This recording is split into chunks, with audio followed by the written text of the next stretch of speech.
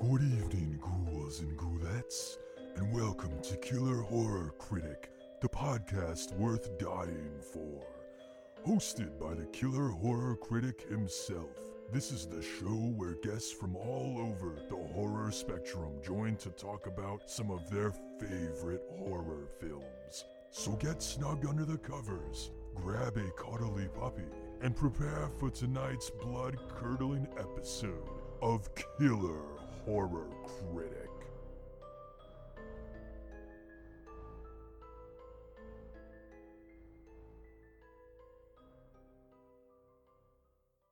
Good evening, horror fans, and welcome to another episode of Killer Horror Critic. I'm your host, Matt. And I'm Chris. And this is a podcast where my wife and I critique and argue over horror films like a couple of drunks at the bars. Maybe never quite learn anything. Maybe we never enlighten you. Maybe we never give you a specially wrapped gift. But hopefully you just have a good time listening. So today we are wrapping up our discussion on the... That it was not even an intended pun. But today we are wrapping up our discussion on the Silent Night, Deadly Night franchise with Silent Night, Deadly Night 5, The Toy Maker. So this is a film that came out in 1991. It was directed by Martin Kitrosser, I think is how you say that, who also worked on the script for both Friday the 13th Part 3 and 5. So, got a little Friday connection there that I'm sure you appreciate, Chris. Fuck yeah, I do. And it was written by Kitrosser and Brian Yuzna, who, of course, did Silent Night, Deadly Night 4, directed that, which we talked about last week, as well as Bride of Reanimator, directed Society, worked on Reanimator, the first film. We know who Brian Yuzna is. Yes, I know you're not a fan, but I love Brian. And essentially, the film is about a kid named Derek, played by William Thorne, who gets a mysterious package, a mysterious present in the opening that ends up killing his dad, and then he's like traumatized, and then there's a weird toy shop owner played by Mickey Rooney, and there's killer toys killing people, and creepy stalker people. As I'm talking about it, this is a very hard movie to describe without just completely spoiling it. So, Yep. So basically, killer toys. Someone's making killer toys. Probably Mickey Rooney, but we don't know who for sure. Who done it? And it is. It's a bit different in the Silent Night, Deadly Night franchise, in that it is somewhat of a whodunit and who's the real killer kind of movie. Although that's not exactly like a major focus of the film. Yeah, not at all. Does this film have a focus? I would not say that it does, no. So we are going to spoil the hell out of this, so if you haven't seen it, we do recommend that you do so, because we're going to talk about everything. So you can stream Silent Night, Deadly Night 5 on Shudder. It might also be on Tubi. I will tell you, as of this recording, it will be leaving Shudder, I think, in a few days, so get on it quickly if you haven't already. Or hopefully it's still up by the time you're listening to this. But we do have our usual spoiler-free content before we get into that, so we'll let you know when we're getting into spoilers. But so first up, as usual, we have our poll that we put up every week on Killer Critics on Twitter, just kind of getting your thoughts and feelings on the film, what you think of it. So between love it, it's fine, don't like it, never seen it, where do you think the audience falls on Silent Night, Deadly Night 5, The Toy Maker? I'm not sure how many people got past Silent Night, Deadly Night Part 4 initiation, so I'm going to say never seen it. Listen, most people didn't get past Silent Night, Deadly Night, all right? Which is a shame. And if they did, they watched Silent Night, Deadly Night Part 2 and then never watched any of the sequels after. Which I will say, I do agree, is a shame. I actually really like this franchise, as we've talked about throughout this week. But it is throughout this month, but it is one of those that I think is, overlooked. I there are a lot of people I think that don't even know that these sequels exist. I remember when I first stumbled on them, I only knew of parts 1 and 2, and for me it was just kind of like, there are 3 more of these? and they have fucking Bill Moseley and Mickey Rooney and Brian Yuzna directed one of them. Like, what the fuck is this franchise? But yeah, no, so you are correct, of course. Never seen it, took it. So Love It was 18.1%. It's Fine was 26.4%. Don't like it was 6.9%, and never seen it was a whopping 48.6%. So Yeah, that all sounds about right. so there are quite a few people that still need to see this movie. And it is one that I do recommend you seeing. This is actually, I think, Yes. one of the better sequels in the franchise, for different reasons. It doesn't mean it's perfect. Nope. It's not. It's far from it. But it is fun. So we have our usual comments to go along with these. These are all from Twitter. And so if you'd like to skip ahead of these, we usually do this for about 5 or 10 minutes. But first up is at Bede Germyn. So that's BedeJermyn. This is my buddy Bede. What's up, Bede? And he says, I've watched 2 to 5 for the first time recently, and I have to say, Toy Maker is my favorite of the sequels. It's a truly weird and bonkers film that's a lot of fun from start to finish. Also, casting Mickey Rooney in it is the biggest irony of all, given his stance on the first film. So before you say anything, I will just say, for those who are not in the know, when we did our episode on the first film, we talked about how this film was heavily protested and eventually pulled from theaters after about 2 weeks because all the fucking, Christians and whatever in the world were just like, how dare you do this to Christmas and Santa, and so the film got pulled because America sucks. And and because we're all actually a bunch of uptight assholes who will never admit it. And anyway, Mickey Rooney was one of those uptight assholes who actually wrote a letter protesting the film and called the filmmaker scum and said that it, like, I don't remember his exact words, but basically that it, like, destroyed the sanctimony of Christmas or whatever, and, a bunch of white bullshit. And and anyway, so that's what he's talking about when he refers to Mickey Rooney, and I will agree, it is extremely ironic that he ended up in the last of these movies, not counting the reboots. Sounds like someone needed money. Yeah, so I don't really know a lot about this, because I've never done a lot of reading on Silent Night, Deadly Night 5, so it's not a film that I know. Really? It's not a film that I know much about, but it's my understanding that, from what I can kind of gather, Mickey Rooney was somewhat, like, tricked into the movie in the sense that at the time of filming, if I understand correctly, he didn't quite know that it was a Silent Night, Deadly Night movie. But that makes it better. Even still, though, regardless of whether or not he knew what movie it was, bro, you're still dressed up as, like, a killer Santa at one point, like, shoving kids into Santa sacks and shit. So, minor spoilers. So it's like, so I can't.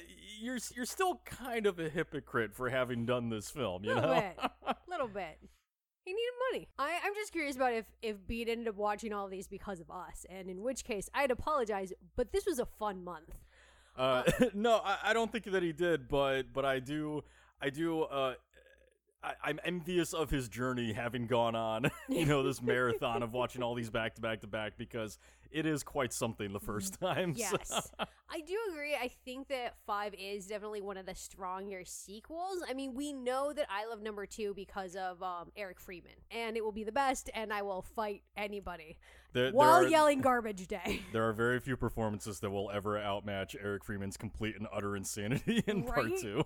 Well, and that's why I kind of like this one. It has kind of that same weird, like, insane quality to it that I find really endearing with this.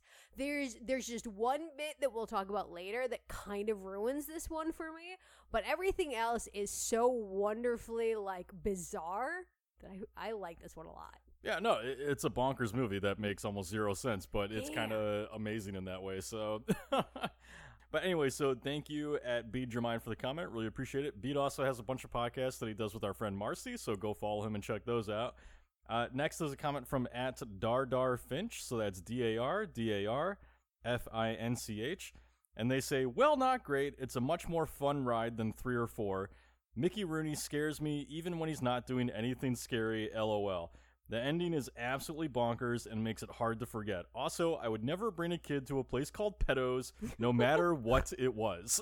Right? And for context, for those who have never seen the movie, Pedos is the name of the toy store where Derek and all these other parents shop or whatever, and Pedo is the name of Mickey Rooney's character. Yeah, no. There's no way I could not get past the name. Like, because the character's name is Joe Pedo, so obviously we're doing, like, a Geppetto thing. And it's totally Pinocchio thing, yeah. Yeah, but no, I just kept seeing pedo. I'm like, okay, so we're clearly saying this dude is a pedophile. And Mickey Rooney is terrifying. For a man who seems like he's smaller than I am, I'm pretty sure he could kick my ass.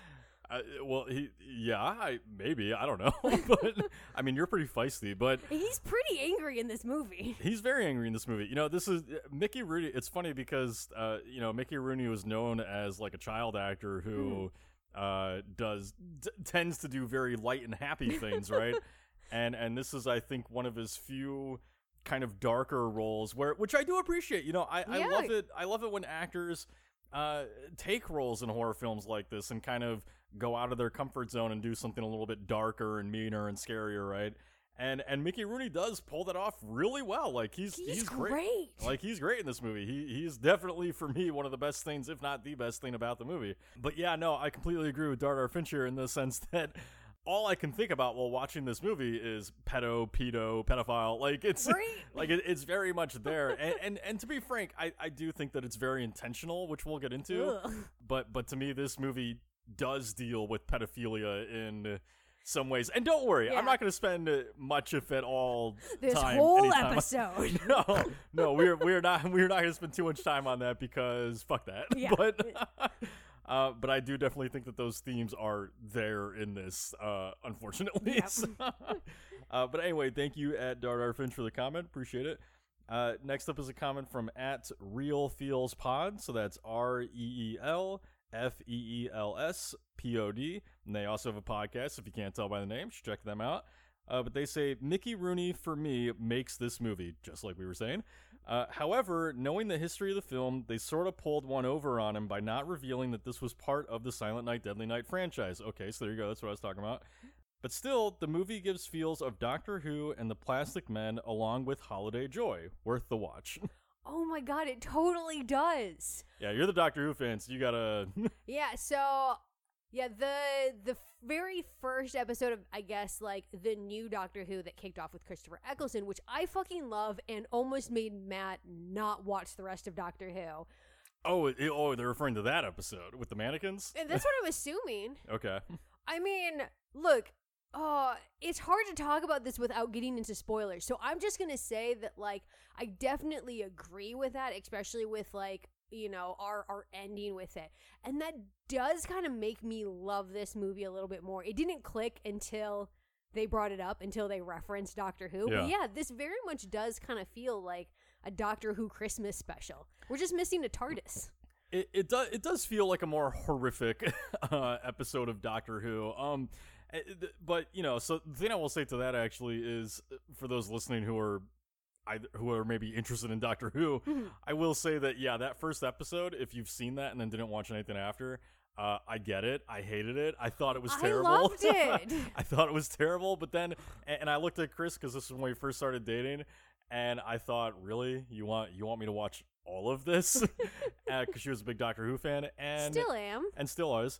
But I will say, after that first episode, I continued watching, and it got really, really, real good. So, yeah, Matt, of course, his favorite episode is the very first Dalek episode with Christopher Eccleston. Yeah, which is like 3 or 4 episodes into that season. Yep. So, but anyway, so yeah, no, I totally agree with what you both are saying, but yeah, I don't want to get too much into that for fear of spoilers. So anyway, thank you at Real Feels Pod for the comment. Appreciate it. And then last comment is from at Bane Conal. Hopefully I said that okay. And that's BAINCONNAL. And they say, this is one of those sequels where if it weren't for the creative casting, it would be nearly unwatchable. Mickey Rooney in a horror film is priceless. Yeah, I feel like that is kind of the beauty of Silent Night, Deadly Night. Like, this entire franchise is that a lot of these movies, if you just looked at the baseline, just looked at, like, the script and the setup, there's nothing there. There's nothing. Like, I disagree, but I mean, there's not a whole lot there. There's so much that could go wrong or not pulled off well, but because of the talent that gets brought to some of these films, especially with this, having Mickey Rooney and some of our other talent in here, they kind of elevate these kind of blah ideals. I mean, the thing I will say, so, in defense to both of you with this, I will say that having Mickey Rooney in this, or having Bill Moseley in the fourth, or having Bill Moseley in the third one, or Clint Howard in the fourth one, and a brief appearance in this one, that absolutely pulls people into the movies. I think that that's an added bonus that makes people go, wait a minute, fucking Clint Howard's in part 4, or like fucking Mickey Rooney plays a like murderous Santa or whatever in part 5, you know? Like those are definitely things that I think bring an audience in, and, you know, if you're not enjoying the film, you know, make it a little bit more digestible, because you're like, okay, well, I still get to, you know, watch Mickey Rooney be a fucking psychopath, which is fun as hell, right? To me, though, I think that, you know, I don't necessarily believe that the casting saves the movies, but at the same time, I do think that there are things, like, I think that there's a lot of passion and intelligence that goes into these movies. They're just not always pulled off very well, or they don't have, like, you know, the budget to really do more with it, or you know, or the actors to carry the rest of the film, where some of these more cameo actors aren't in, right? So the franchise definitely has its problems. But like I said, for me, you know, with this one and all the others, they're all entertaining to some degree for me, although I will say part 3 is kind of slow as hell, but there are things that I like about it. 3. I like it. It's just, to me, it's the slowest of the movies. So, yeah, but it's also the bitchiest, and I love that. It is the bitchiest. But anyway, thank you at Bane Connell for the comment. Appreciate it. And then one last thing we like to do before we get into spoilers, just talk about the tagline versus the film and what we think of it overall. So the tagline for Silent Night, Deadly Night 5, The Toy Maker, was, "He's home, but he's not alone." So what do you think of the tagline, and what do you think of the movie overall? I love the fact that, you know what, I think that this tagline, I think all the taglines in Silent Night, Deadly Night franchise have been perfect in the fact that none of them make any goddamn sense in relationship to the movie. And I feel like that's perfect for this franchise, which is just like a hot mess of chaos. Yeah, doing the tagline thing for this podcast, you know, for those of you that have been listening for a while, really makes you realize, like, how poor the tagline art is, because there are so few that are actually really good at it. Right? Which is funny to me, because that's like the main sell for pitch, you know. So for a lot of you who don't know, like, when it comes to pitching movies, there are such things as like the elevator pitch, you know, where you have to be able to pitch your movie in like 2 lines, which is basically a tagline, and it should be an art that is perfected by screenwriters, and yet, you know, with poster with whoever comes up with the taglines, advertising, whatever, it's usually not as good miserably at selling it. Yeah. So. Look, the poster for this movie even fails, because as we were looking on Shudder, the poster for it is our main character Derek surrounded by plushies. Not a single one of those plushies is in this movie. Well, that's not true. You know, which plushie? You tell me which plushie is in this movie. Okay, look. So mostly that poster is like, you know, teddy bear. Yes, it is a lie, but most of that poster is teddy bears, and there are teddy bears in this movie. There's one that gets used as a shield. It does. So what? It appears in this movie, Chris, so your statement's a lie. You want to talk about taglines not making any sense? You don't make any sense. It's called Killer Toys, and not a single stuffy kills people. Toys kill people? It doesn't have to be about the stuffies. But the poster's about the stuffies. The poster's a lie. We already acknowledged this. The poster's a lie. The tagline's a lie. And you know what? I'm glad it's a lie, because killer stuffies are done to death, all right? And this movie actually comes up with some, I think, some pretty fun toy kills, even if they're ridiculous as shit. So. There's only one disappointing one. And that's because they don't use the dinosaur. Fair enough, you know? Yep. But yes, you're absolutely right. The poster's a lie, the tagline's a lie. But for me, you know, despite all of that just being complete bullshit, although I do like the poster overall. It's great. You know, I think that, like I said, I like Silent Night, Deadly Night 5. I think that it's a very interesting film, you know, and I think that that's where it kind of gets overlooked a bit, is because, you know, the quality of it, let's be honest, it's pretty low bar, all right? Like it's better than, you know, like the Sci-Fi Channel bullshit that you might see in the 90s or now, but it's one step up. It's a step up, you know. It definitely feels like a direct-to-video movie of the 90s, you know. But that being said, I do think that there's a lot of intellectual stuff going on here. You know, it's kind of like, we'll get there. I do think that it's going on, albeit the script is not exactly fantastic, but nor is the acting to go along with it. I was going to say the acting's a problem. The acting's definitely a problem. But But I do think I do think it's an interesting movie. I do think it has a lot going on, and you know, a big part of that's probably Brian Yuzna. You can really feel Yuzna in this movie. You know, especially with that bug toy. Especially with the bug toy. What's his name? Larry the Larva, Yep. I think is its name. But Yuzna is very present in this because, you know, even though it's directed by Martin Katrosser, it still feels a little bit like a Brian Yuzna film because, you know, it's heavily involved in sex and Yes. and some very like touchy subjects. You know, Yuzna's not really afraid to go there with a lot of this stuff. And so it kind of has that sort of like weird kind of, you know, sexual horror vibe to it that Yuzna always tends to bring with his work.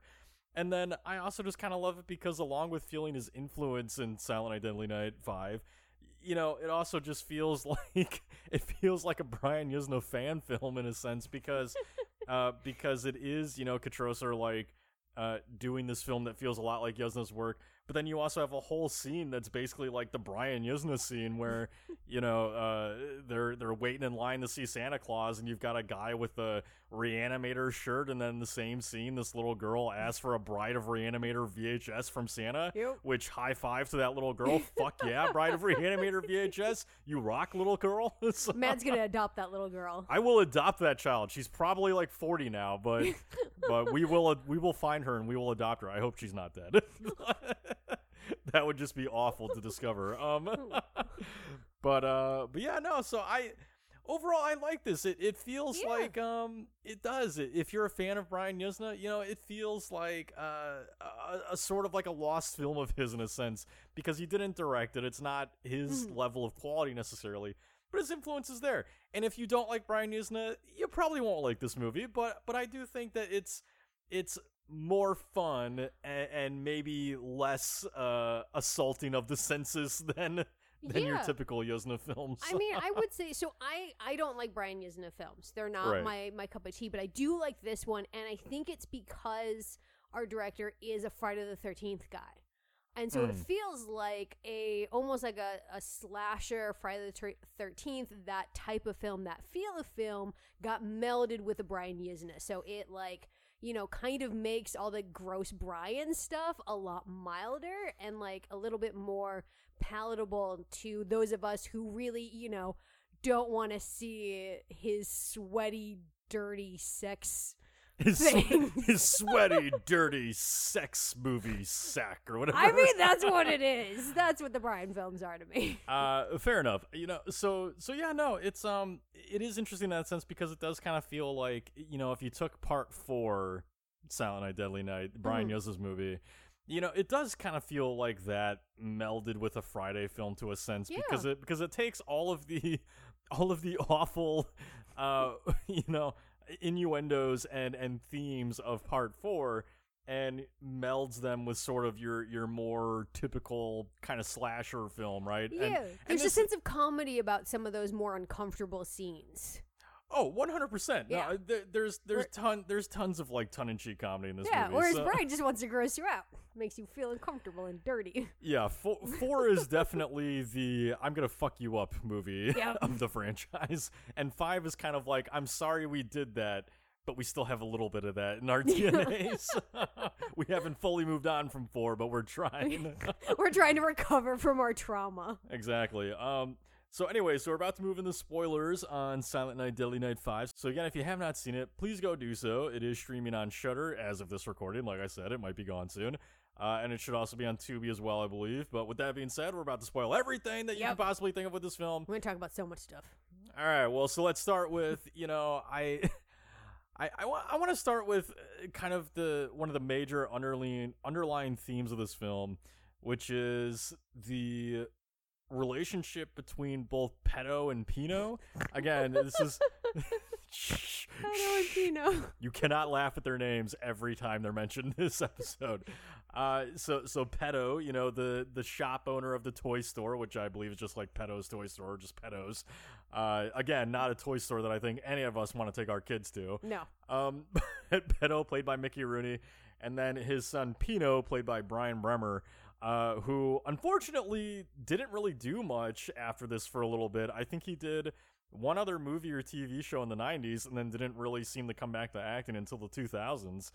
Which is unfortunate because I actually really like him in this movie, but it probably killed his career for a little bit. He was wonderfully creepy. He was wonderfully creepy. But anyway, I just want to talk about their relationship and kind of just how it,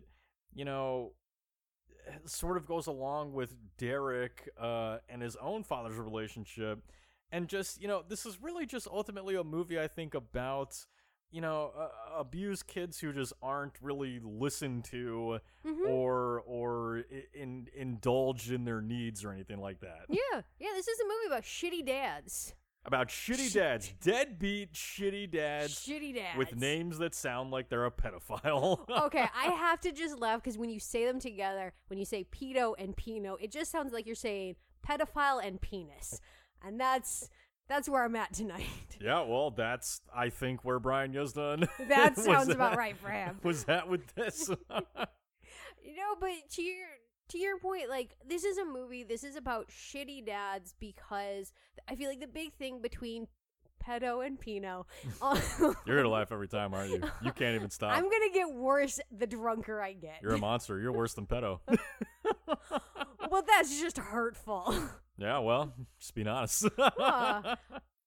Because, look, the big thing with that, we're in spoiler territory, so we can talk about the fact that we're hardcore, not even, like, trying to be subtle about the Geppetto and Pinocchio analogy, because Pino is a robot. Like, he's a robot boy that Pedo made. He's a real boy. No, he is not, and we focus on why he is not. He is not anatomically correct. You are right. Not. He is missing some bits. Mainly the nipples. We talked last week, I think, about how important nipples are. And nipples. He doesn't have any nipples. That's what we're really talking about. It's fine here. if you don't have a penis, but it's the lack of nipples that really makes you inhuman. Yes. Look, it's the whole thing of, I don't think that Pedo would have been a good father even if his wife hadn't died. No, pedo. Pedo, fuck. I don't think that Pedo would have been a good father even if his wife hadn't died in a car crash. And who's to say that she didn't just run herself off the road because she didn't want to deal with Mickey Rooney's bullshit anymore? Oh, probably. Probably. But, like, a lot of, Pedo and Pinos, God, I'm going to have a problem with this. Yeah, you are.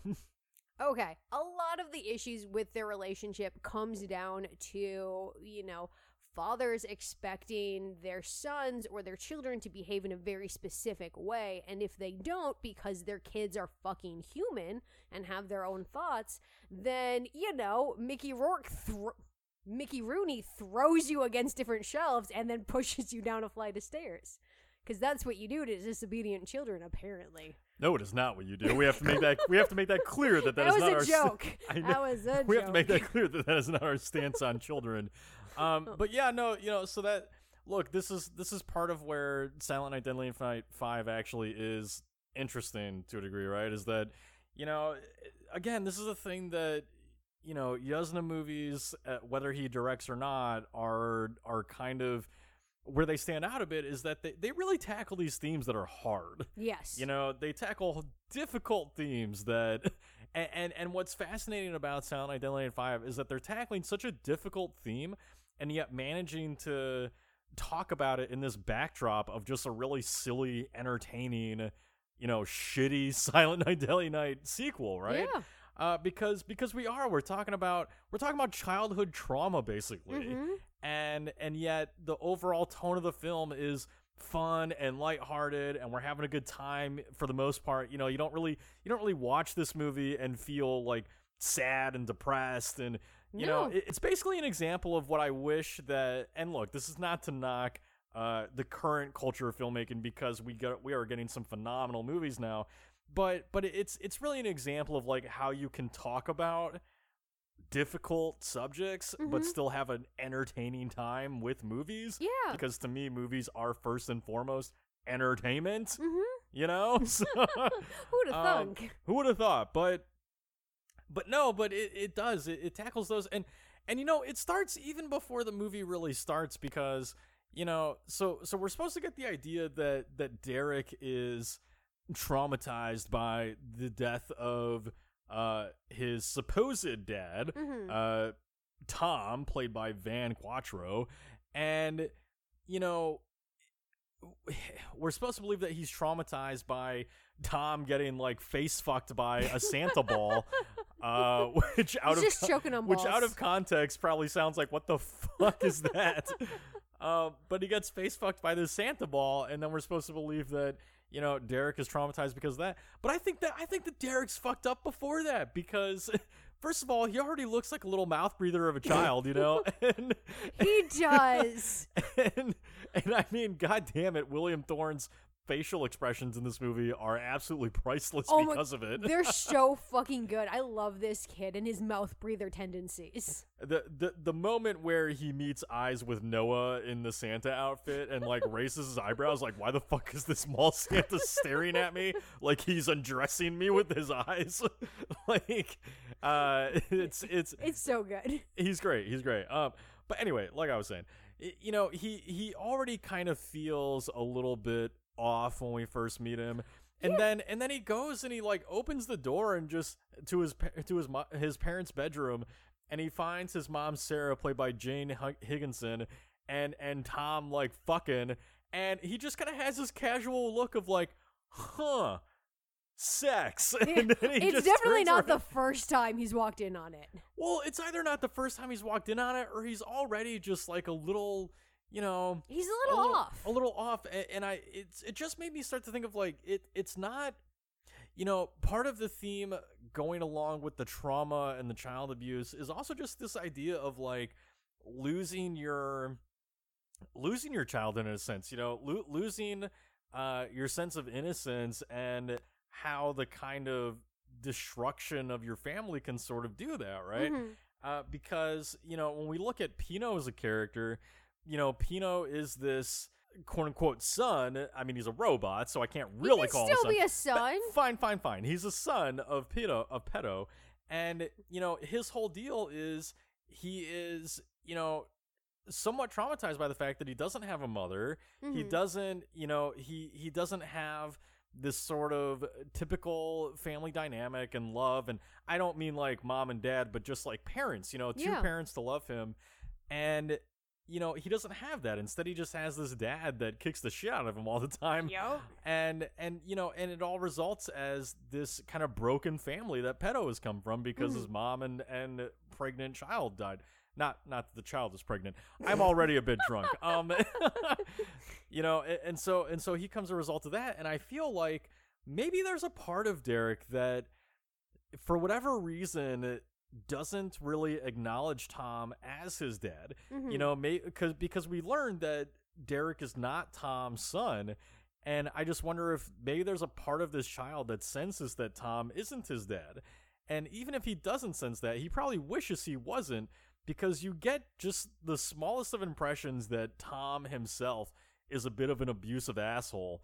You know, like he doesn't straight up hurt Derek that we can tell, but you know, he's like picking him up and yelling at him, and there's something about him being like picking Derek up when he finds a present and yelling the entire thing in Derek's face while holding him aloft. It's a little aggressive, you It's know. a little much. I can't remember being picked up by my parents so that they could yell at me face to face. Yeah, because as a kid, you can't do anything about that. Like, Derek can't get down. He can't escape from that. He's trapped in that moment. Right. Like, yeah, I do agree with you that, like, I think with both Derek and with Pino, they're coming from families that, and especially dads, that don't really accept them. And they're also, like, in Pino's case, he's trapped in perpetual childhood. You know, because he's a robot, he's not able to age, he's not really able to move on, because he does love his dad, but he is trapped in this relationship. And I think that, like, when it comes to, like, Pedo and Noah, you know, Derek's actual biological father, who's played by Tracy Fram, I think both of them kind of have this idealized vision of what having a kid and having a son would be like. Well, for sure, they're relics of this age of like the atomic family, right? Like mom, dad, and kids or whatever. And I mean, and the kids are gonna be seen but not heard. Yeah, and I almost, you know, part of me is almost kind of feeling like the film sort of a reflection on kind of like the changing time period, because again, this is early 90s, you know, and when I was growing up in the 90s, like the thought of the atomic family was still pretty strong, but it was also deteriorating too, you know.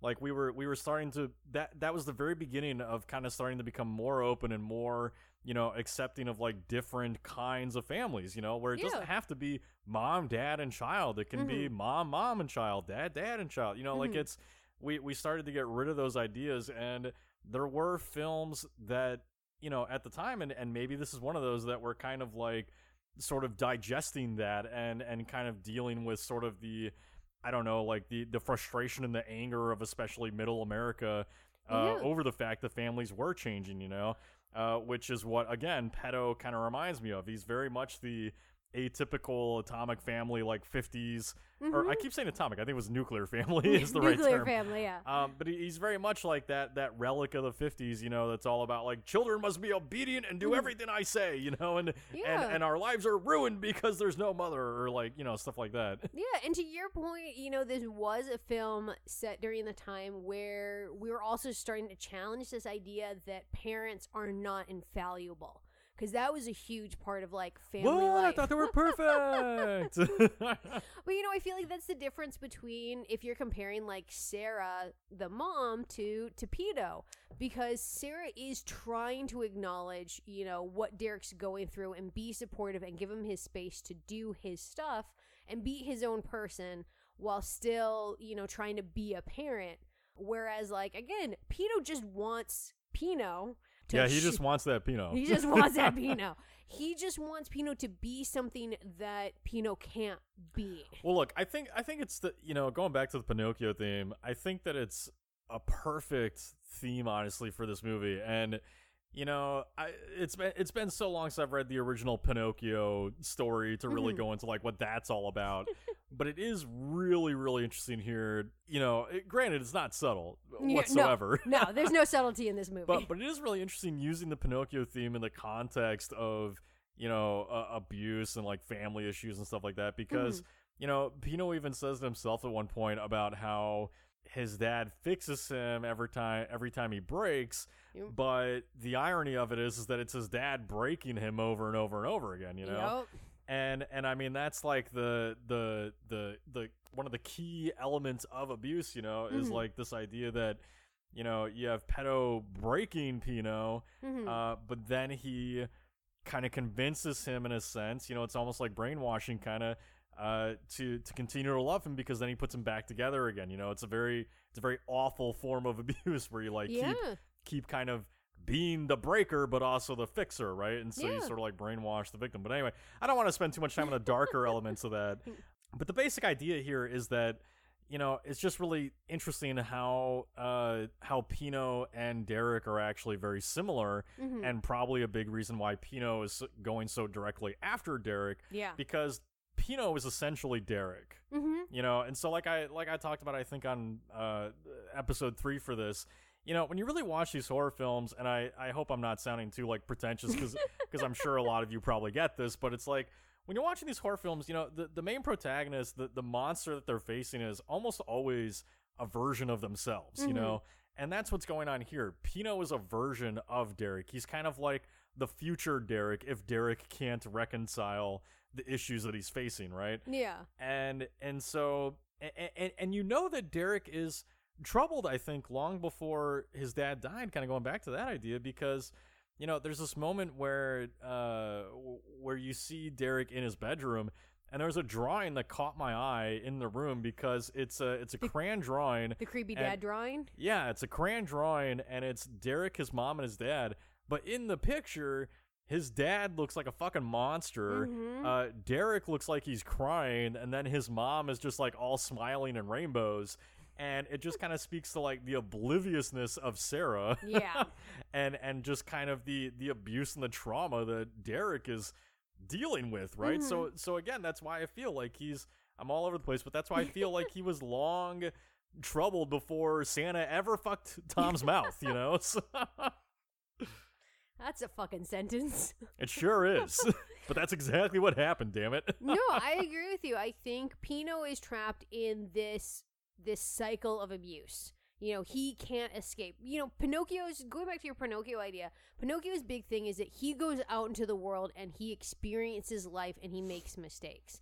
Pino is not given that same luxury because of his relationship with his dad. He's trapped in that cycle. And so I think, yeah, that's a big reason why Pino feels like he has to kill Derek, because they are the same person. They both have, you know, the prospects to be trapped in these same cycles. And Pino is very much going Highlander on it. There can only be one.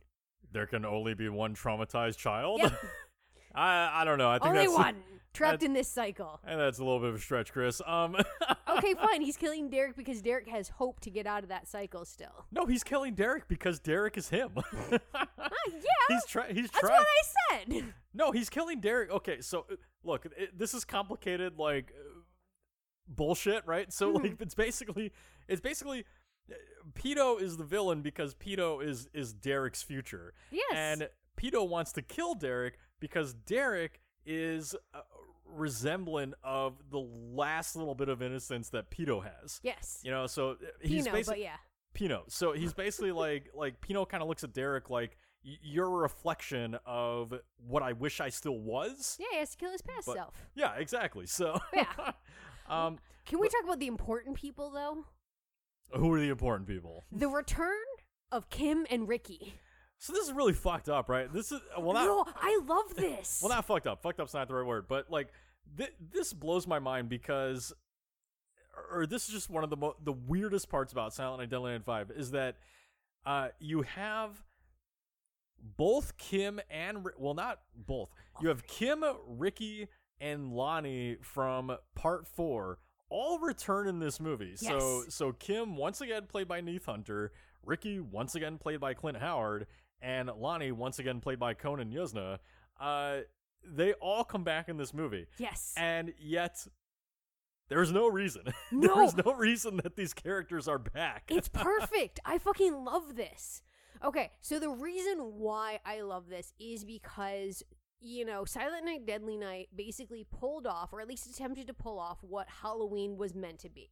You know, this anthology franchise that moves on to a different topic with each new movie, right? You know, but the difficult thing with doing an anthology thing like that is that you don't necessarily get familiar faces anymore. But with most horror films, you do have somebody who survives. So the thing that I think is brilliant about this, and I fucking love, is the fact that Kim returns, and not only, like, it's her 100%, because she does reference, you know, her traumatic experience from Part 4. Granted, it's just in a line when her and Sarah are, you know, sitting on the couch towards the end, and Sarah's talking about her difficulties with Derek, you know, and the fact that he's still mute from his trauma and trying to move on from that. And Kim just kind of has a throwaway line of like, it's human to want nice, neat answers for everything, but life doesn't work that way. You wouldn't believe what I've been through. And that's our only hint that she's actually the same character. But I like that connection. It's acknowledging that the other movies have happened and that this is all in the same universe, but then lets this be its own thing. Yeah, but then how do you explain Ricky? Because didn't Ricky die? I don't get Ricky. You know what? Here's my thing. Okay, so Ricky, when we last caught up with him at the end of you know, Part 4 Initiation, he'd gotten stabbed in the gut and then bugs were eating him over in a corner, right? You know, but these are mystical, magical cult bugs. So maybe the bugs weren't eating him, but healing him and healing his mind. And now he's got his shit together. He's helping Kim raise Lonnie, and now he's a mall Santa. No, so I'm going to be honest. I don't know if it's the alcohol or not. I'm not sure what your point to any of that was, but my point is that that's how you do an anthology. But it's not an anthology. So like, but it could be. Well, it could be, but it didn't get enough movies to keep being Christmas anthology. It could also be Brian Yuzna just being like, "Isn't this fun that we're casting them in this movie again?" Like, okay. I'm trying to give deeper meaning to this. No, I know. Look, I'll try to. So, like, you know, okay. Yeah, the thing that is fun about it is that yes, it kind of creates this like sort of Silent Night, Deadly Night shared universe, which has really been going on since Part 2. You know, because in Part 2 you have that Ricky played by Eric Freeman is watching the first film in a theater, right? So Yeah. so the But franchise. he's having a mental break in that moment. I understand that, but the franchise has been meta since part 2, right? Mm-hmm. And then in both 4 and 5, we have references to the third film where people are watching it. It's in the background on TV at some point in this film. And part 3, you know, of course, like references all this shit from part 2 and whatnot, or from and anyway, so there is kind of this shared universe between these movies. They've always kind of been meta and had fun with that, and you know, to those curious, like you said, I do believe that Ricky, Lonnie, and Kim in this are all not coincidental. I absolutely think that they're playing the same characters because they have the same fucking names with the same actors. Yeah. So they're definitely those characters. There is, of course, a question of why, but since none of them do anything in this, but you have to think like, okay, maybe it is kind of like a shared universe sort of thing, right? Where all of these things are occurring in the same Silent Night, Deadly Night world, and maybe just maybe Ricky and Kim, considering that they were part of some sort of cult in part 4, maybe they have some kind of underlying hand in what's happening in this film, you know. So No, that's stupid. you're stupid. Jerk. No, but you know, let's just put it this way.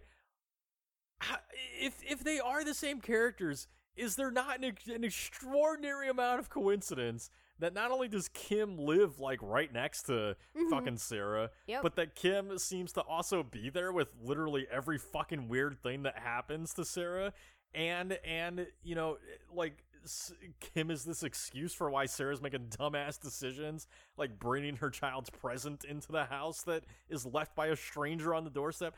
I guess what I'm saying is like, obviously the film does not intend to have a giant meaning with these 3 in the film, right? But they're there for a reason, and maybe that reason is just to say that maybe there is a little bit of something going on with, you know, Kim underneath the surface. Maybe she's trying to recruit Sarah. I don't know. Oh, I absolutely think she might be trying to recruit Sarah or some of the other women into her like, cult. come on, Sarah, forget your deadbeat guy that you never told about his kid and your fucking atrocious abusive husband that you're married to now. Fuck those guys. I mean, so I wouldn't put it past Kim to be doing anything like that. Like, okay, I will buy that they could be doing things like that. I don't buy them having anything to do with like the pedo-pino situation. That's its own separate thing. But look, I really like this. Like, if Halloween had continued in its trajectory and Halloween 4 ended up being a completely different story, but doing Halloween, if it did not have a Silver Shamrock reference in the movie, I'd be disappointed. I just, in every single Halloween film that would have come after, had they moved away from Michael Myers, I just want like random shots of Michael Myers in the background, but not like you'd think. I'm thinking like, you know, someone goes to like a cafe and Michael Myers is just He's just getting a coffee. He's just in the background having a coffee. At the table. Because no, look, he could be a gotta, janitor. He could be a janitor in all of them. No, fuck that. No, like, look, Michael has to be doing something in the off time between Halloween and the next Halloween. So he's just at the cafe having a little drink, you know, maybe getting a smoothie, maybe having a crumpet. I don't know. Here's the thing. I would 100% be down for that. But he's still wearing the mask, even though it's like August. Yeah, obviously he's still wearing the mask. No, it's this weird thing, and maybe it's a personal thing, but if you're gonna do an anthology series like that, I think that it kind of, I like referencing the ones that came before, not letting them alter any course that you're on, but, you know, yeah, still having that reference is really nice. But to your point with her, like, Kim making Sarah make all the bad decisions, like bring a present in, like, I feel like that speaks to just, like, the inherent stranger danger of this entire film. This entire film is about stranger danger. But no, look, okay, first of all, yes, no, the anthology thing, definitely fun. It's what I think the franchise became, so, you know, I kind of like that they do that. Because we're so far off from Killer Santas at this point that you might as well just go fucking batshit with it, so... Yeah. But yeah, no, you know, so this is, going back to kind of like the period this was made, it does touch on that a little bit, because again, this movie's all about, childhood trauma, right? Yes. That's really what is 100% going on here in Silent Night, Deadly Night 5, and if there's anything going on. And the 90s was a time for that. I mean, you and I both grew up during this period, and if you grew up during the 90s or were, conscious during that time and not, like, 2 years old, you remember that, like, this was the period of the neighborhood watch signs and the time where we started worrying about all of our candy, right? Well, I mean, that started in the 80s, but we started worrying about all of our candy at Halloween, and you couldn't trust, the weird old guy down the street, right? And, like it, and we had that. Like, I think, I don't know about you, but I feel like every neighborhood had that kind of creepy person that you didn't, like, go near their house, right? Or we even, maybe it was to a point where we even made up our own urban legends about, people where, like, I remember the neighborhood I grew up in, there was a specific house where we didn't go near that house because that guy was a pedophile, and like, and it was just stuff like that. And that was a big part of the early 90s when we were growing up, is that there was this big movement towards stranger danger to the point where it became, like, part of school lectures, Yeah. and you were taught to not talk to strangers and, like, all this kind of stuff. I'm sure some of that existed long before the 90s, but the point is it was heavily on the conscious of parents at the time. And so I'm sure that seeped into Yasna and Kitrusser's kind of approach to the movie, because you even have moments that focus on signs of the neighborhood watch sign in the neighborhood, right? Yeah. And to me, that's just such an intentional shot of trying to say, like, oh, you think our movie's about pedophilia? You would be correct. $1,000 to you. You won. Because there is that sense to it, and part of that kind of ties into, so if you want to look at, Kitrusser's kind of Friday 13th sort of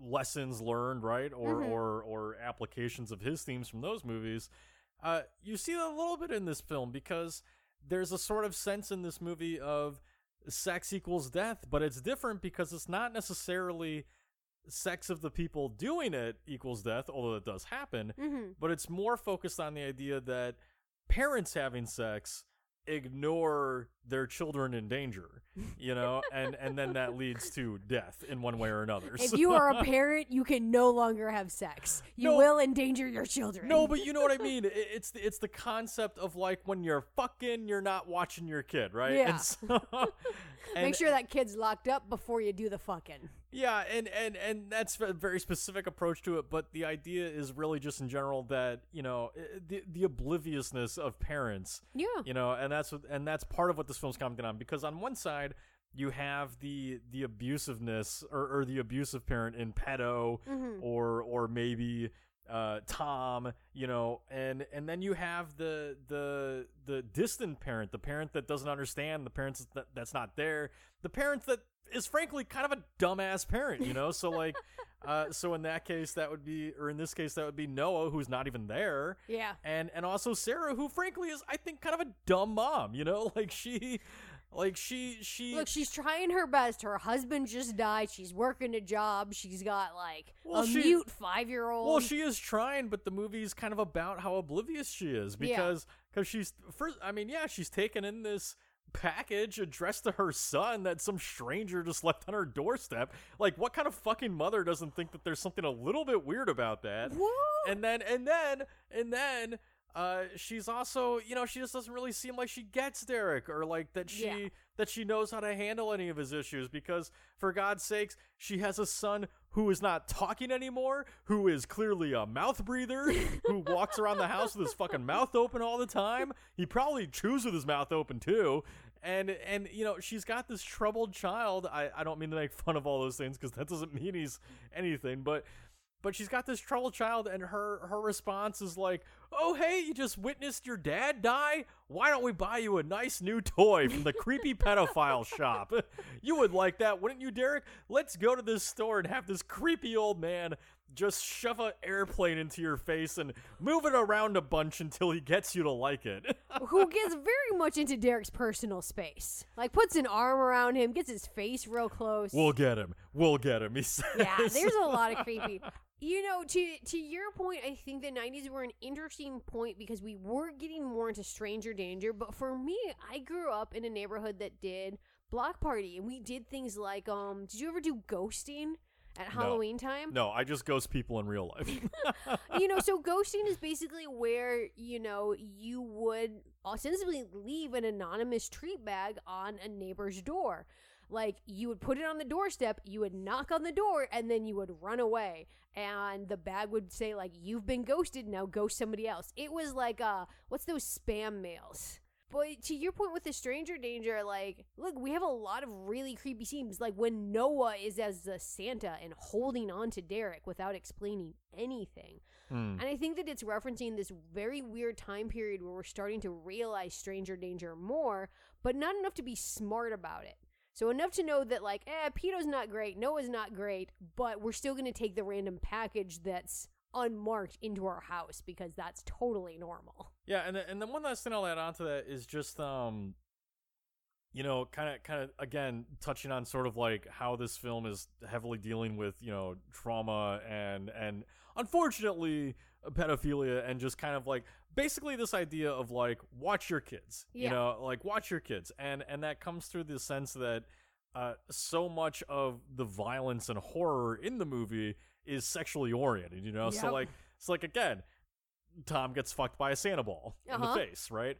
And then you've got fucking Larry the larva, like, you know, deep throating the hotel manager, right? And Who took a toy from a stranger. And then you have those kids that are sleeping together in fucking Derek's tiny ass little kid bed, right? And you know, and they're getting like, speaking of nipples, you know, the one guy gets like his nipples sawed off, I would imagine. Yep. And both the guy and the girl are getting attacked kind of in the genitals a little bit, you know, during this really long, awkward sex scene. and so there is just that idea of like, you know, you got to protect your kids, you got to keep an eye on your kids, and you know, and just everybody seems to be failing at that lesson because, well, Derek is in danger. Fucking Tom or fucking Sarah and Noah are fucking in the back seat of a JCPenney's parking lot or whatever the fuck they are, right? So, but look, so I want to get back to Pino because, you know, because look, the ending of this movie is the most fascinating part of the film. I think it's the reason that you revisit this movie. I think it's the reason that you come back over and over again to Silent Night, Deadly Night Part 5. For the weird rape scene?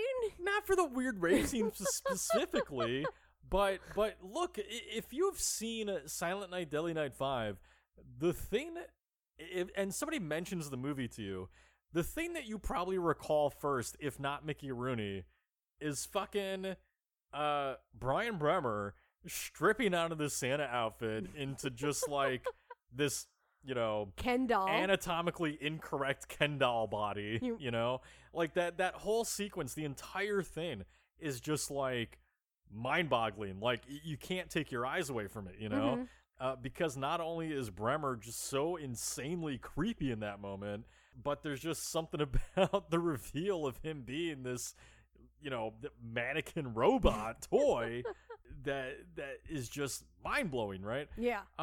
But even more so than that is just like, what the hell is his actual purpose, you know? Because he is wanting, you know, he keeps going back to his childhood home, which Sarah and Derek happen to live in now, and he like wants a mommy but doesn't want a mommy. He wants to fuck mommy. He wants to fuck his mommy but wants to kill mommy. Like, you know, there's just, what the fuck does Derek or what the fuck does Pino want? I feel like that's the crux of Pino. He is a character who is caught between childhood and adulthood. You know, I think that Pino at the end of the day just wants freedom, as weird as that sounds. Because I think Pino keeps him trapped in childhood, the way that parents do a lot of times. They have a tendency to infantize their children, you know, and keep them kind of trapped in this childlike state anytime they're home. And so there's a part of Pino, I think, that just is trying to recreate this family dynamic that seems so important to his dad. But that's not what he wants anymore. He's a fucking adult. What is he, like 30 at this point? He was made in like the 1970s. I mean, he's a robot. I'm not really sure he ages in adult years. No, but at the same time, like, he does kind 30 of... for us is like 10 minutes for him. So But he probably just hits a button like power off and, you know. That's not to say that he's not living and learning and all that kind of stuff. And Sure. I think that's why we get the weird scene where he's trying to fuck his mommy, because I think he's finally at a point where he wants to grow up. He wants to be an adult. He wants to be a real boy, but he feels trapped in this childhood. I want to be a real boy, and the only way I can be a real boy is my fucking mother. I mean, isn't that kind of what we're told? Like, No! you know, What kind of fucking Okay. family were you brought up in where they're like, listen, Chris, you don't become an adult until you fuck mom. Okay, I didn't mean fucking your mom, but Isn't that what we're all taught as a child? That you must fuck your parents to transcend to an adult? Okay, I was only half listening to what you were saying. Yeah, well, you and everybody else.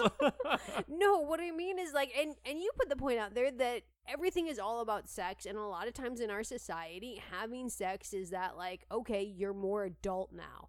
And so I think that's where it's coming from. And not necessarily that he wants to fuck mom, but because he doesn't really know any other female relationships. I disagree. So Really? You disagree with me about the sex thing. I do actually. So the reason why is because I don't think that Pino is necessarily looking to transcend to an adult. I don't think that's what's happening. What's happening here is very complicated, but mostly boils down to two things. One is that you have to consider where Pino's coming from. Pino's, you know, it's not like we have the internet back then, and I doubt that Pino has a stack of like VHS porn in the basement, right? Oh, he absolutely does, the little freak. I didn't see any porn down there, did you? I just saw fucking stuffed teddy bears that you ignored from the VHS cover. They got holes in them. But he doesn't have a lot of real world experience. His experience in life is fucking pedo beating him and getting drunk, right? So, you know, so what I think is kind of going on here is like he doesn't know what a proper love is, you know, Yeah. and that's part of the commentary like on childhood trauma is that when you are a kid who goes through things like this, you know, or grows up in kind of a toxic family, like you don't know what real love is. You get sort of a convoluted or fucked up idea of it, right? And so when I look at Pino, you know, he's this character that his only two ideas of love are the violence of his father and sort of the sexuality of like the couple that he finds fucking, right? You know, that's really the only two examples he has of what love is. So when he is, you know, saying I love you, mommy, you know, I don't think there's anything sexual about that. I mean, for God's sakes, he does not have anything down there. That doesn't mean you can't hump something. It doesn't mean he can't. Stormy hump. humps. No, that's not the point. He doesn't have those urges, you know. So I think when he is saying "I love you, mommy," I think that's more just him kind of showing love the only way that he knows how, and it's just So his choices were beat her or fuck her. Basically, yeah. But that's part of the abuse. That's part of how fucked up. You know, he has become from his childhood or from whatever childhood a robot can have, right? You know, that is where that's coming from, is that is all he knows.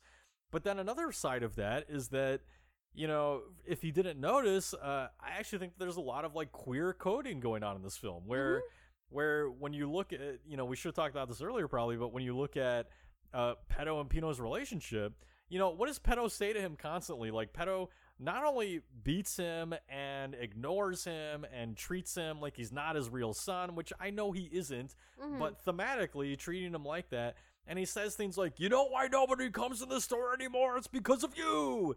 You know, and to me, if you want to, again, go back to the idea that he's like this relic of the nuclear family era, then obviously that's a time where, you know, parents and just society in general are not very kind to the queer community. Yeah.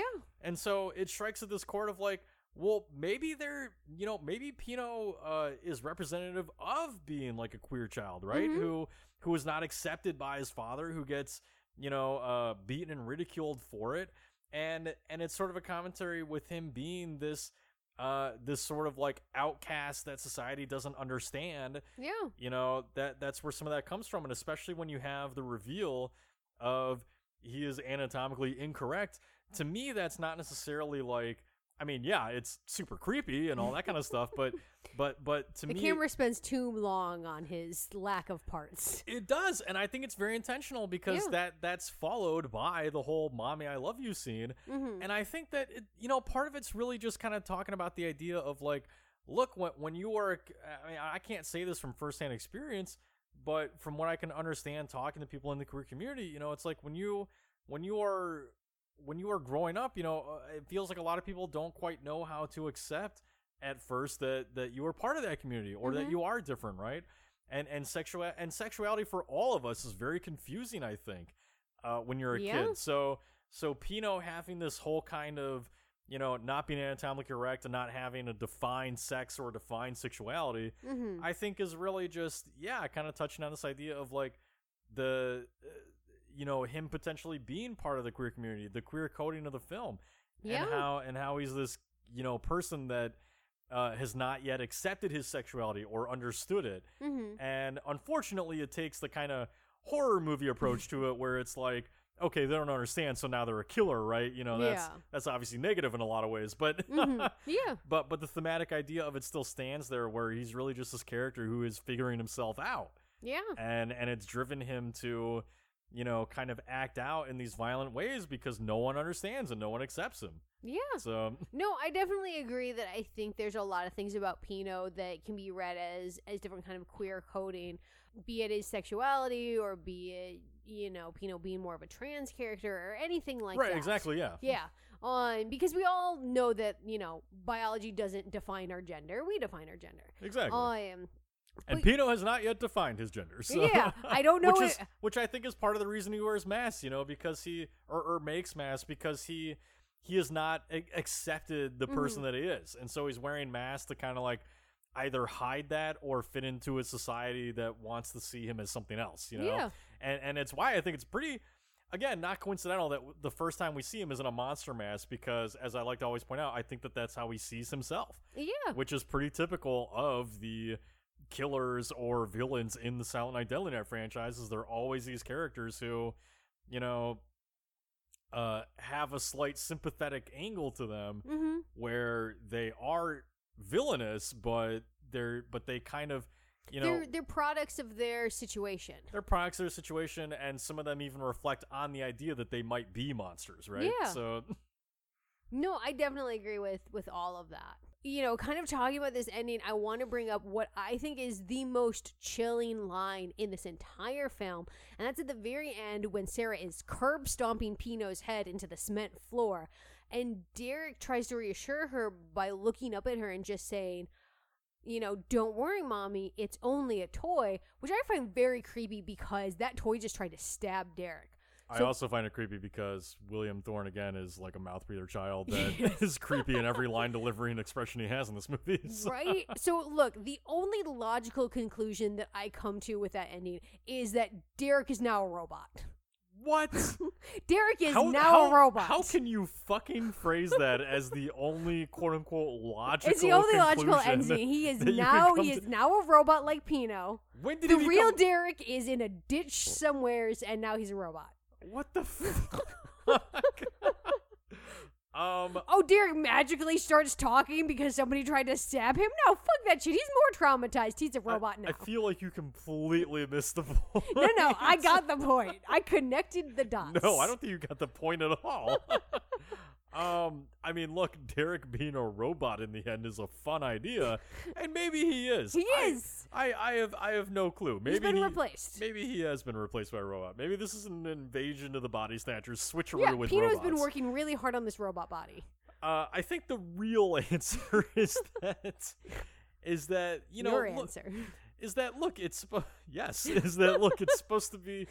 I think the intention is supposed to be that Derek has overcome his trauma, because the intended or the supposed trauma that set Derek on this path from the beginning is watching a toy fuck his dad in the mouth, right? Uh-huh. And so I'm sorry that I keep saying that, but that's what fucking happened. So you think he got over his trauma by watching another toy try to fuck his mom? I'm not saying that it works. I'm just saying that I think the intended idea is that Derek has overcome his trauma because in the first place he was scared of a toy, and now in the end he is saying it's just a toy. You know, so I think that that's part of it. On a deeper thematic level, I think that it's not. You know, I think that it's essentially kind of again going back to the relationship between Derek and Pino, and I think that. You know, what Derek is maybe saying there is kind of like, of all things to call back or to relate this to, you know, like the film Toy Story is like, I think that like in Toy Story, you know, why are you laughing? You haven't even heard me say anything yet. Is that look, I feel that, you know, like any sort of familial situation, like, you know, the toys, the children, whatever, they're a product of the parents or the owner of the toy, you know, whatever. And so I think that, you know, Derek saying that, in a sense, is kind of like saying it's only a toy, and that Pino is a product of what Pedo made him. Yeah. You know, Pino is a product of neglect and abuse and all this kind of stuff. And it's trying to say, like, you know, Pino is not exactly the villain. Pino is this toy that was manipulated and whatever and turned into what it is by his father, right? And so I almost feel like Derek acknowledging that is, you know, kind of just touching this idea of like, it's not too late for him. As long as he gets the attention he needs, he can get over his issues, right? And ultimately just came to the idea of like the fact that Pino's a toy. All he really wanted was someone to play with, you know? Like, I mean, it's and more he than... got curb stomped for it's more than that, obviously. He wants like love and affection and all that kind of stuff. But, but like the toys in Toy Story, he just wants someone to play with him, right? And I think that that's really what it's getting to, is it's like, it's kind of forgiving Pino a little bit for the monster that he is by saying like, look, he's a product of his upbringing, and all he ever wanted was just to be loved, you know. And I can understand that. It's weirdly forgiving and also othering at the same time. Yeah, a little bit. Yeah, because it's basically like, oh, it's only a toy, so it's everything that Pino wants. Pino wants to be recognized as a real boy, a real person with his own agenda, his own thoughts. And I feel like Derek just being like, it's only a toy, is basically just completely dismissing Pino. Yeah, I'm not really sure that was going through Derek's head as his mom was smashing his face in I with her mean, heels. he's 5, so, I mean, he's not going to understand nuance, but yeah. Yeah. Well, anyway, so we're already going way over time, so we got to start wrapping up, unfortunately. Hopefully we managed to get something out of that. So who is your killer idiot of Silent Night, Deadly Night 5? Dude, that's the hotel manager. You don't take some toy from some freak you don't know in a room when they're Why? like... He offered you a present. No, you're the one So- talking about stranger danger. You take presents from customers at your comic shop I all the know time. them. I know them. He knows him too. He's renting his hotel room. Do not equate the two. Okay, no, I will. No, that man. Look, that man was just accepting a present for his child. I Okay, would not, Larry the Larva is the grossest, weirdest looking thing. I would totally give. I would give that to you as a present. I would throw it in the dumpster. You would not. You have plenty of toys like Larry the Larva. I do not have a single toy like Larry the Larva. False. You were Name lying. one. You were Name lying one. to our audience. Name Anyway, one. No. So anyway, We don't have a single bug toy. They're gross. I'm not saying specifically bugs, Chris. But no, he is not my idiot. My idiot is Sarah, because I think she's a shitty mom. Yeah. She's a shitty partner. Yeah. And she believes all of her kids' problems can be solved with toys. And she just takes random packages in from the street addressed to her child and is like, I'm going to put this under the tree and let Derek open this without investigating it myself first. And then rewrapping it to make sure that it's not fucking anthrax that's going to blow up into my kid's face when I open it. I would totally take the present. God damn it. Well, you're going to be on my killer idiot list then. I am your killer idiot list. Well, that's because I'm married to you. So anyway, what about your killer death of Silent Night, Deadly Night 5? Also, the hotel manager. I like the fact that he gets eye fucked by a bug.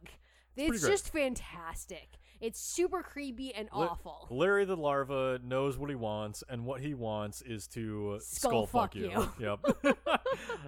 So no, I also put the hotel owner. I think that's a wicked effect from Screaming Mad George, who did return from doing the effects for Part 4, and of course he did, and it's all the better for it. So no, he's my killer death. Although I will also say that the couple in Derek's room comes very, very close because I love the all-out attack of the toys on them. Right? Even though it makes no fucking sense that girl survives because she gets shot right in the chest by a tank. Yeah. I'm not really sure how she made it out of that alive. Who knows? She bled more blood than is allowed in a human body. Yep. She's tenacious. Sure. What about your killer MVP? Well, that's why she's my MVP. So what? Yes, the babysitter's name is Meredith, and she's played by Amy L. Fucking Taylor. Meredith is your MVP? Fucking Meredith? That bitch survives so much. That bitch gets shot. Fucking Meredith made the movie for you? Her whole 5 minutes in the film? Okay, I'm not going to say that she made the movie for me, but she's getting my award because there's not a lot of other characters in horror films that are such a small role like Meredith, who have gone through so much and yet still survive. Also, she totally joined Kim's cult. Oh, she definitely joined Kim's cult after that. Absolutely. I mean, her fucking boyfriend was a piece of shit anyway, and probably put her off men forever. So yeah, he did like a finger in the ass. I have to point that out. There's nothing wrong with that, Chris. There's nothing wrong. I think it's very funny that they put it in the movie. Indeed. Yeah, so no, my killer MVP is Mickey Rooney because I'm not a monster. It's Mickey. I'm not a monster for giving it to a tenacious survivor. It's Mickey Rooney. I think he's the reason you watch this movie. He is the highlight of the film. Child abuser? Every scene that Rooney is in is just like fantastic. And I love getting to see a kind of creepier, meaner version of him, right? So so no, he is my MVP. It's super fun to watch in this. So it is basic answer. You're a basic answer. So, I am. So it is the end of the month. So as usual, we gotta do our rankings for what we thought or for where we rank each film that we talk about this month. So again, obviously we talk about Silent Night, Deadly Night parts 1, 2, 3, 4, and 5. So how would you rank the franchise altogether? All right, so my least favorite is, of course, Silent Night, Deadly Night, Part 4, The Initiation. Because it's gross, and Kim yells at me the entire time, and she gets raped, and it's unpleasant, and I don't like it. Yep, right? And you must have been really happy to see her back for this one. I like her in Part 5. I don't like her in Part 4, and Brian Yuzna, I don't ever want to watch your movies again if I don't have to, because they gross me out. I like them. Indeed. So, coming in at number 4 is Part 5. It was a really tough call for me between Part 3 and Part 5 because they're both batshit crazy.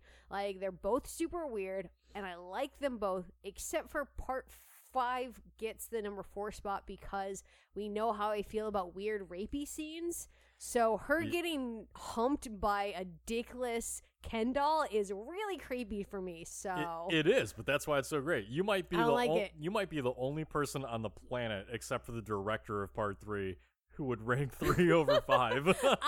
So, in defense of Part 3, I like 3 because 3 is the bitchy one. Like, everybody's a bitch in that film, and I love them. The doctor is weirdly obsessed, and he's got a great death line, and I get a fishbowl head for Ricky. Everything's great. All right. Yep. My number 2 is Silent Night, Deadly Night Part 1. Like, it's good. It's amazing. It's a great film. But you know what's better? Is Eric Freeman. And that's why Part 2 is my number 1. I mean, Eric Freeman's a blast. He's fantastic. One of the most bizarre performances, I think, to ever be captured on screens. Yep, and that's why it's number 1. So number 3 is my least favorite. Is it just because it's boring? Yeah, I mean, look, I like 3, but it's so much more boring than the rest of the films in this franchise, and it is the most basic of any of them on top of it. So no, it's number 3 for me. 4 is my number 4, and it's because it's not a film that's pleasant. No. But I enjoy it, and I But think it you has a love lot of. Brian. I do love Brian. And I think it has a lot of cool ideas, but it's not a fun movie for me. And then number 3 is 5 because again I think it's really entertaining. Mm-hmm. But it doesn't beat out the others for me. And so 2 and 1. I mean, honestly, these both just kind of are interchangeable for me in a sense because they both. Like, number 1, I think, is actually a great movie. Yes. I think it's actually really well made. It's actually scary. It's actually funny. It's really good. Still has the best death in the franchise. Has the best death in the franchise by far. But number 2 is all the best parts of that one, plus the bonkers insanity of Eric Freeman. So they kind of go back and forth for me. Like, part 2 is still a terrible movie, but in the best way possible, Yes. And so I put number 2 at 2 this time because 1 actually is the better film that I would probably watch more often. But again, 2 could be my number 1 any day of the week. So This is a confusing list. you're a confusing list. How many times am I going to say that? But anyway, so that's it for us on the Silent Night, Deadly Night franchise, disregarding the remake, although I do actually like the remake. And so that's going to do it for us on these this month. We have not yet put out our voting for January's theme. We will do that soon, probably by the time you're listening to this. So go to Killer Critics on Twitter and vote there on what you'd like to hear us talk about for the month.